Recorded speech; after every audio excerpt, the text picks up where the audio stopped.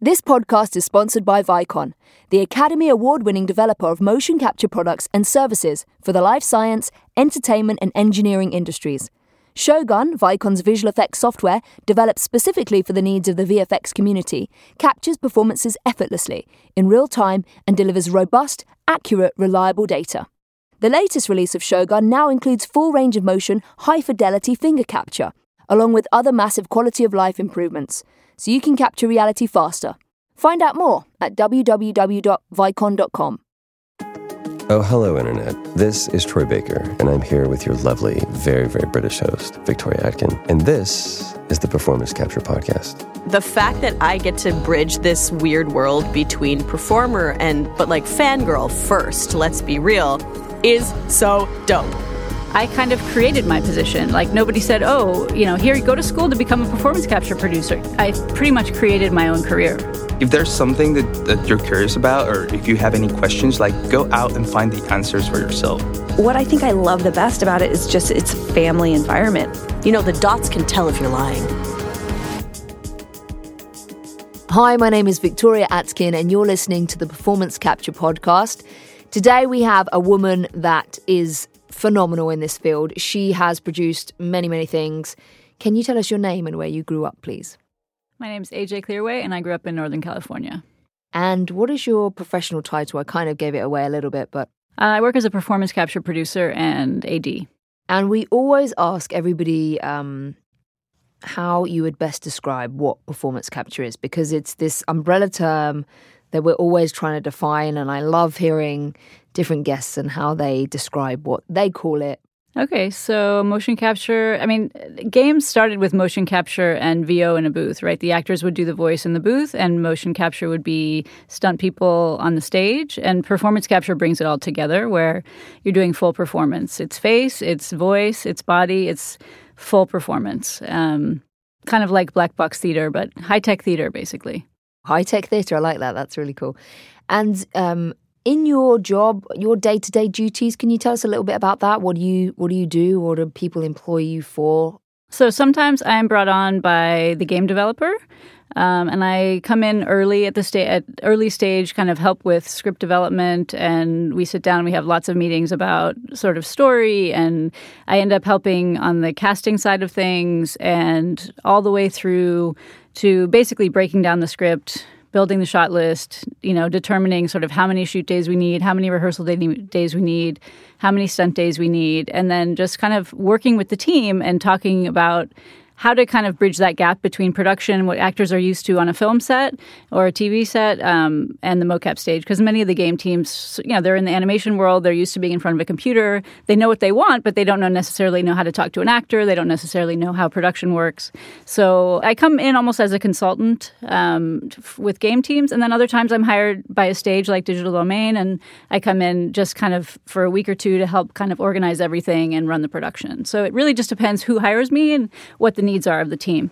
And you've worked in TV and film as well, right? Yes, as well as games and motion capture. What would you say the difference is being a producer on that side of things to motion capture or performance capture? I would say the biggest difference is film. Film's been around for over 100 years, and it's very structured and very rigid, and everybody knows exactly what their job is. Whereas with games and with performance capture, it's kind of still a little bit of a Wild West where there's a lot of different roles, and there's, specific roles, the VFX supervisor, there's the cinematic director, animation director, there's all these different directors and different people that sort of own different aspects of it, but it's such a technical process, and we're so interdependent with each other. And to get the best performance and to make the best story, everybody has to sort of contribute. And so it's much more collaborative in that way, and it's less defined. All the roles are not as defined, which is why I kind of created my position. Nobody said, here you go to school to become a performance capture producer. It's sort of like I have this eclectic background, and I pretty much created my own career.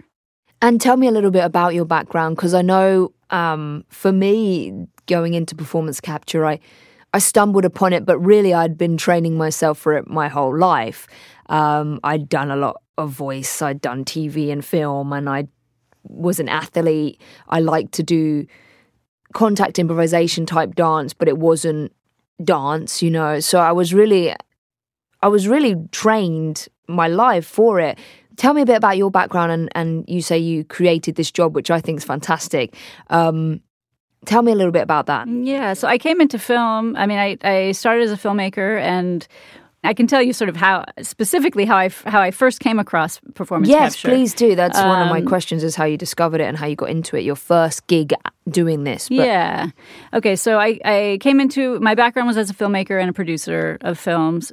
So I was at a film festival in Italy with a film that I produced and directed, and I met another filmmaker, and that was Tom Keegan. And okay. So Tom Keegan, so we both had films at this film festival, and we were sitting in the back of a van, and we were talking, oh, where are you from? Where are you from? You know, we're in Italy. And I was like, oh, well, I just moved to Santa Monica. He's like, oh, I live in Venice. So, you know, we found out we were neighbors, and that was kind of the beginning of it. He's the one who introduced me to it. Oh, and he needed a producer because he was doing, this was my very first project. It was the Bourne game, which actually never got produced. It was like the vertical slice for, it was sort of a mini shoot for what could have been the Bourne game, which never ended up going. But that was my first production, and that was with Tom Keegan. And he and I have worked together on and off for the last 10 years. That's really, really cool. We had Janina Gavanka talk about how amazing he was on Star Wars. You worked on that title too, yeah. So there's lots of crossovers here. I love this. And we'll have to get Tom. Hopefully he'll join us for another season of this. What is your favorite thing about motion capture? You must love this. You've worked in this. You've established yourself really very well. Why do you love coming to work and doing this? I think I touched on it before. I would say it's the collaborative aspect of it. It's such a collaboration. I mean, everybody really depends on each other. And we're pushing the technologies. Like, we're pushing what's possible. I mean, I'm really interested in immersive technologies and how mocap is now being used for not just games, not just movies, but all kinds of immersive experiences. Digital Domain is actually doing one now where it's called The March, and it's a VR experience that's going to be at a number of different museums around the country. And it's Martin Luther King's I Have a Dream speech, where you get to be a member of the audience and get to experience being right there hearing him give that speech. So I just feel like there's so much potential for mocap, and it's exploding in so many different new ways. I think the applications of it are much more. And the funny thing is, I started in film and I worked in game. I've been working in games for 10 years, and all of a sudden I'm working on mocap for movies now. Like, more movies are needing mocap for their animation. But like, it's getting bigger and bigger. Even Disney, that's like such a traditional animation studio, is now, like, I just worked on something recently for Disney. It's like mocap is exploding. It's in demand in all different areas now. And you talked about working in film. First of all, did you train? Did you go to school for film? How did that start? Because I know a lot of people that listen to the podcast are trying to get into this field. Some of the directors that we interviewed, Aladino, who we talked about before from Digital Domain, he trained traditionally as a director. Do you do that as a producer? Did you train at school for that? Or I did. I studied film, although in undergrad school I kind of discovered film. I literally just picked up a camera and started making documentaries. So I started as a filmmaker, and then I did go to grad school at the University of Texas in film. But I wasn't in games at that time, and I think they may have a mocap stage there now, but they didn't then. And can you tell us an experience that you enjoyed specifically on the motion capture stage? Something maybe that was funny, or I don't know, something that's really very memorable for you that you could share with us? I mean, I would say, again, just on the theme of collaboration, like when we did, Jedi Fallen Order, Respawn's game, which we're all really excited about. And that game, we really pushed the limits of what's possible in terms of stunts and performance on that one, which I really pushed for this. And I'm really excited that it was so successful in the sense of production, because we had, our stunt team was so integral to being able to pull off our stunts. So there's one character who's really, really a large woman, like really tall, like 8 feet, 9 feet tall. And so we had one person, playing her body and another person with the face. And so this is one of the things I really like to do with stunts and the main actors, is sort of put them side by side where they become almost like one. So like the one actor was being the body and she was being the face, and they were gotten so in sync with each other. They were almost like doing a dance, right? So, and then we'd have these incredible stunts where we'd have one person, the main character would be being covered by 3 different actors at the same time. So the main character would be performing the face and sort of standing by, and then there would be another actor, on a wire, maybe doing a huge leap, and then another actor doing, a saber fight. So there'd be like 3 people playing the same character, but they were all in such sync with each other, and it was so. I just love that collaboration, and I really, really developed a strong relationship with the stunt team because they were so integral to being able to pull off all the things we did on that. And then of course, in the interest of the story, right? And it was so great to see like all the stunt doubles with the main actors. They'd talk about the character and they'd really help each other like get the right movements and get the right gestures, like every subtle movement. I mean, that's what mocap is so great about. It's like every little detail you really, that's the whole point of mocap is to get those subtle movements of the body. And so it's so great when the stunt people can be in sync with the main actors where it's a seamless performance, even if you have 3 people performing for one character. We talked about this in season 1 about how there's pros and cons to that. And as an actor, and I love how you've described,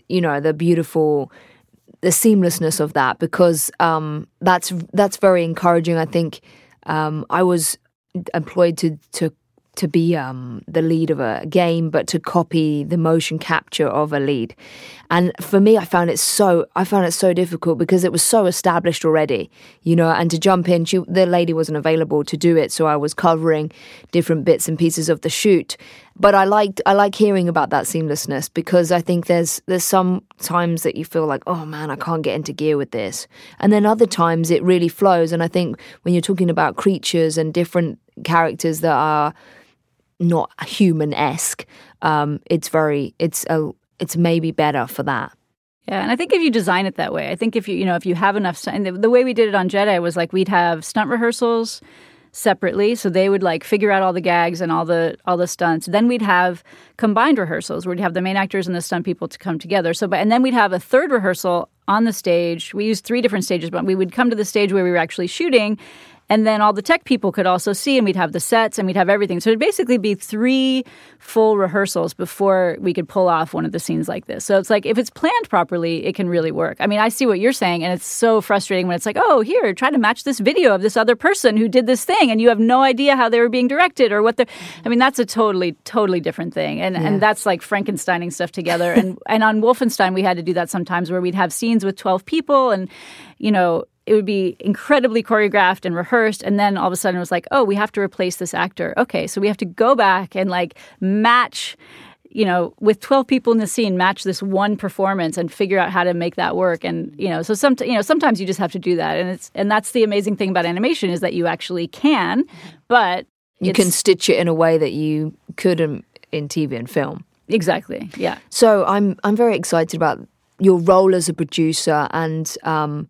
You started talking about how you lay out and you define these rehearsals and things like that. What would you say are your skills, your main skills and why you've been so successful in producing this medium? I think because I'm also a director. I think like a director, and also I have a technical background, so I have a little bit of everything.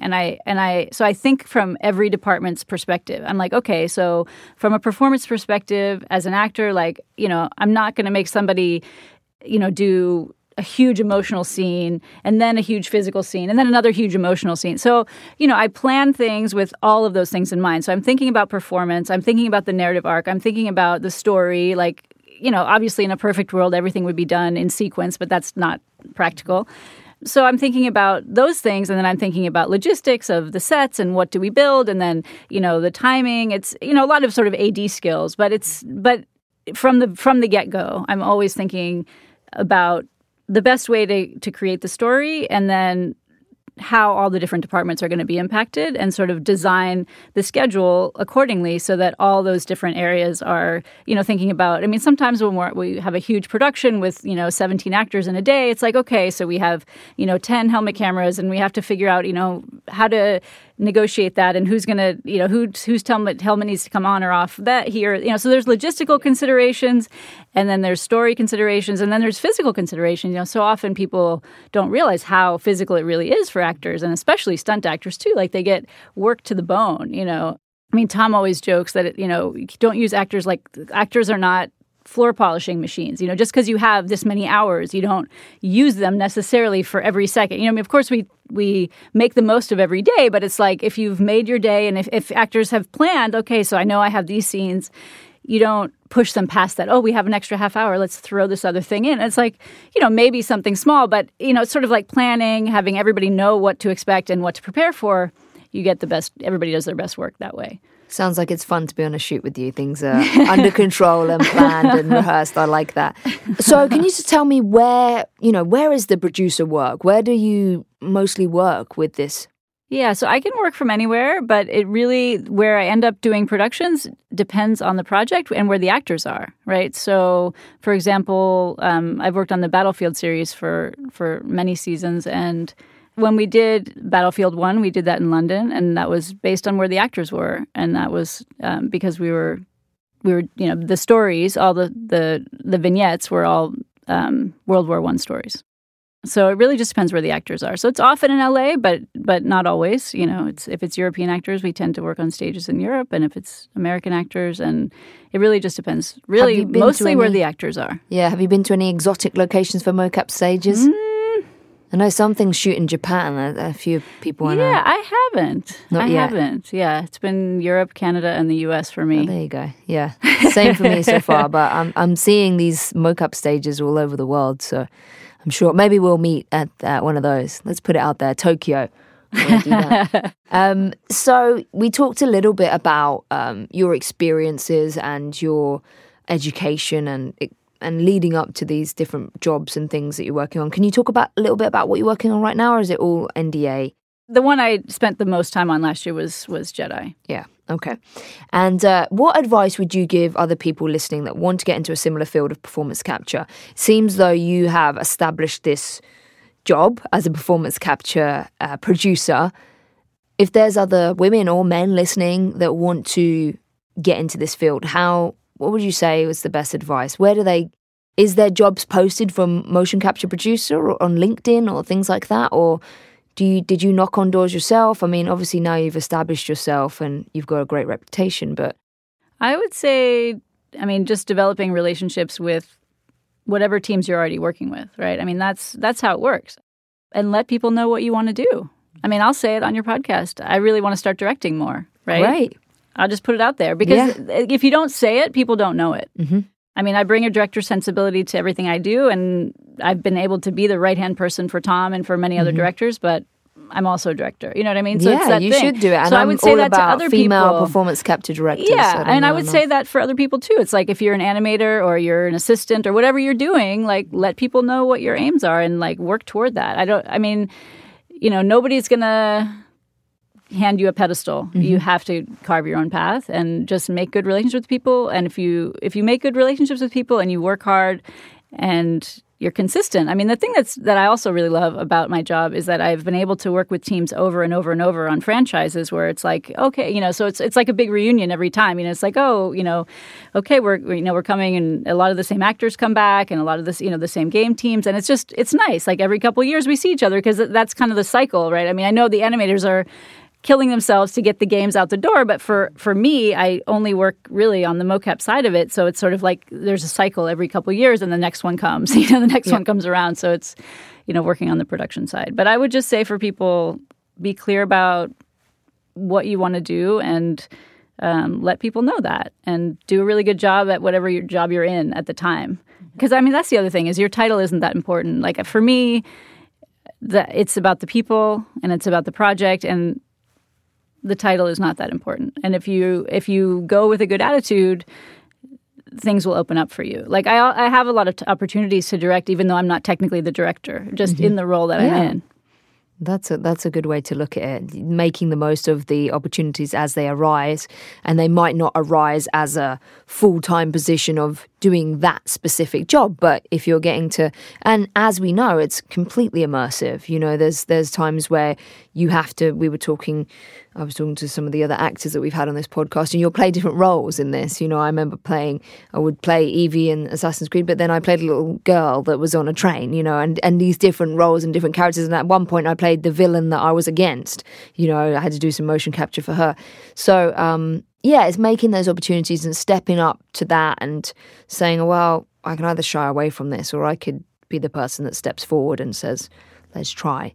Can we talk a little bit more about your other things? We talked about Star Wars and Wolfenstein. Can you talk some more about the other titles and things that you've worked on, just so everybody knows? Yeah, so I've worked on 3 seasons of Madden. So Madden Longshot was the first story mode in the Madden game. So that that was almost like, that was essentially like a feature script. I was handed a 200-something page script, and we had like 2 weeks to break it down. And it was like, okay, here we go. Let's find 45 actors and break this down into however many shots and do this in 2 weeks. It was so yeah. The Madden franchise has been an exciting challenge, and the producer who I worked with on those came from a film background too. So that was really fun because we sort of had that understanding where most of the game teams I work with really have no context for production. And so I'm doing a lot of sort of production 101 with a lot of the game teams. But with the Madden team, like the main producer at the time had a film background, which was a blessing and a curse because we were sort of approaching it like an independent film, and we were working more like film hours than mocap hours. And there are different challenges with mocap, and you can't really produce a mocap shoot like a independent film because you have to plan more. So, for example, like with extras or background people, you can't just grab people off the street and use it for background people. There's no guerrilla style. No, there's no guerrilla style. It's so there was a lot of just educating in the process of even just casting. I'm like, well, your background actors are important and they need to understand mocap. And it's like you were talking about, you have to be very physical. You have to really know how to use your body. You have to, theater actors are much better at mocap than film only actors. Because it is so physical. And just sort of really putting an extra touch on every little character, every little background person. They all matter. Like you have to really cast them in, and pay attention. If you're going to put a camera on them, if you're going to put a mocap suit on them, like you don't just throw people into a mocap stage in the same way that you can just throw backgrounds into a movie. Talking to you today, you've been the first motion capture producer we've had on this season and the podcast so far. It's been thrilling to understand that and see how these things all come together. And there's so many people involved in this. We talked about animators, we talked about actors, directors, but producing really encapsulates the whole thing. And without you and people of your position, we can't make this thing happen, specifically on the day, the shoot day. After we have a lot of post-production, there's thousands of people involved. But on the specific shoot day, you're very integral for that. So I want to thank you now for shoots and things that you've been involved in and all these projects that you've brought to life. And I'm excited to see the things that are going to be coming for you, and I'm definitely positive that you'll be directing, and I hope I get to be directed by you. How do we find you on social media? Can we follow you, or is there anything, or LinkedIn or stuff like that? Yeah, I'm on LinkedIn, I'm on Facebook. Great. I'm on IMDb. Fantastic. Yeah. Well, we'll take a good look at that stuff. Thank you so much for coming on the podcast today. Can I say one last thing? Definitely, I just want to say, do. on the game teams, I just want to give a shout out to the game producers because they have to keep track of all the teams, all the animators, the level designer, the entire project. And my piece of it is just the performance capture shoot, which feels like just a tiny little slice of a much larger production. And I'm happy to do it, and it's great that I can focus on that one little minutia. But the game teams really, they're the ones that work 7 days a week till 4 a.m. to get the games out the door. And just before we go, I want to give you some special gifts from our sponsor Vicon. Here's their magazine, which if you haven't looked at already, I'm sure you probably have, and some sunglasses. And your own notepad to keep your producer notes. Thank you. From Vicon. So thank you very much. This has been really fun. Yeah, thanks so much for coming on, and we look forward to working with you in the future. Great. Thank you. Thank you. This recording was done by Formosa Interactive, a full-service post-production sound company. Among its many divisions, Formosa Group as a whole offers independent and AAA content creators end-to-end services, including voiceover, sound supervision, sound design, editorial, mixing and music for gaming, film, broadcast and other platforms. Visit www.formosagroup.com for more information. Thank you to Soundbox LA for editing this episode.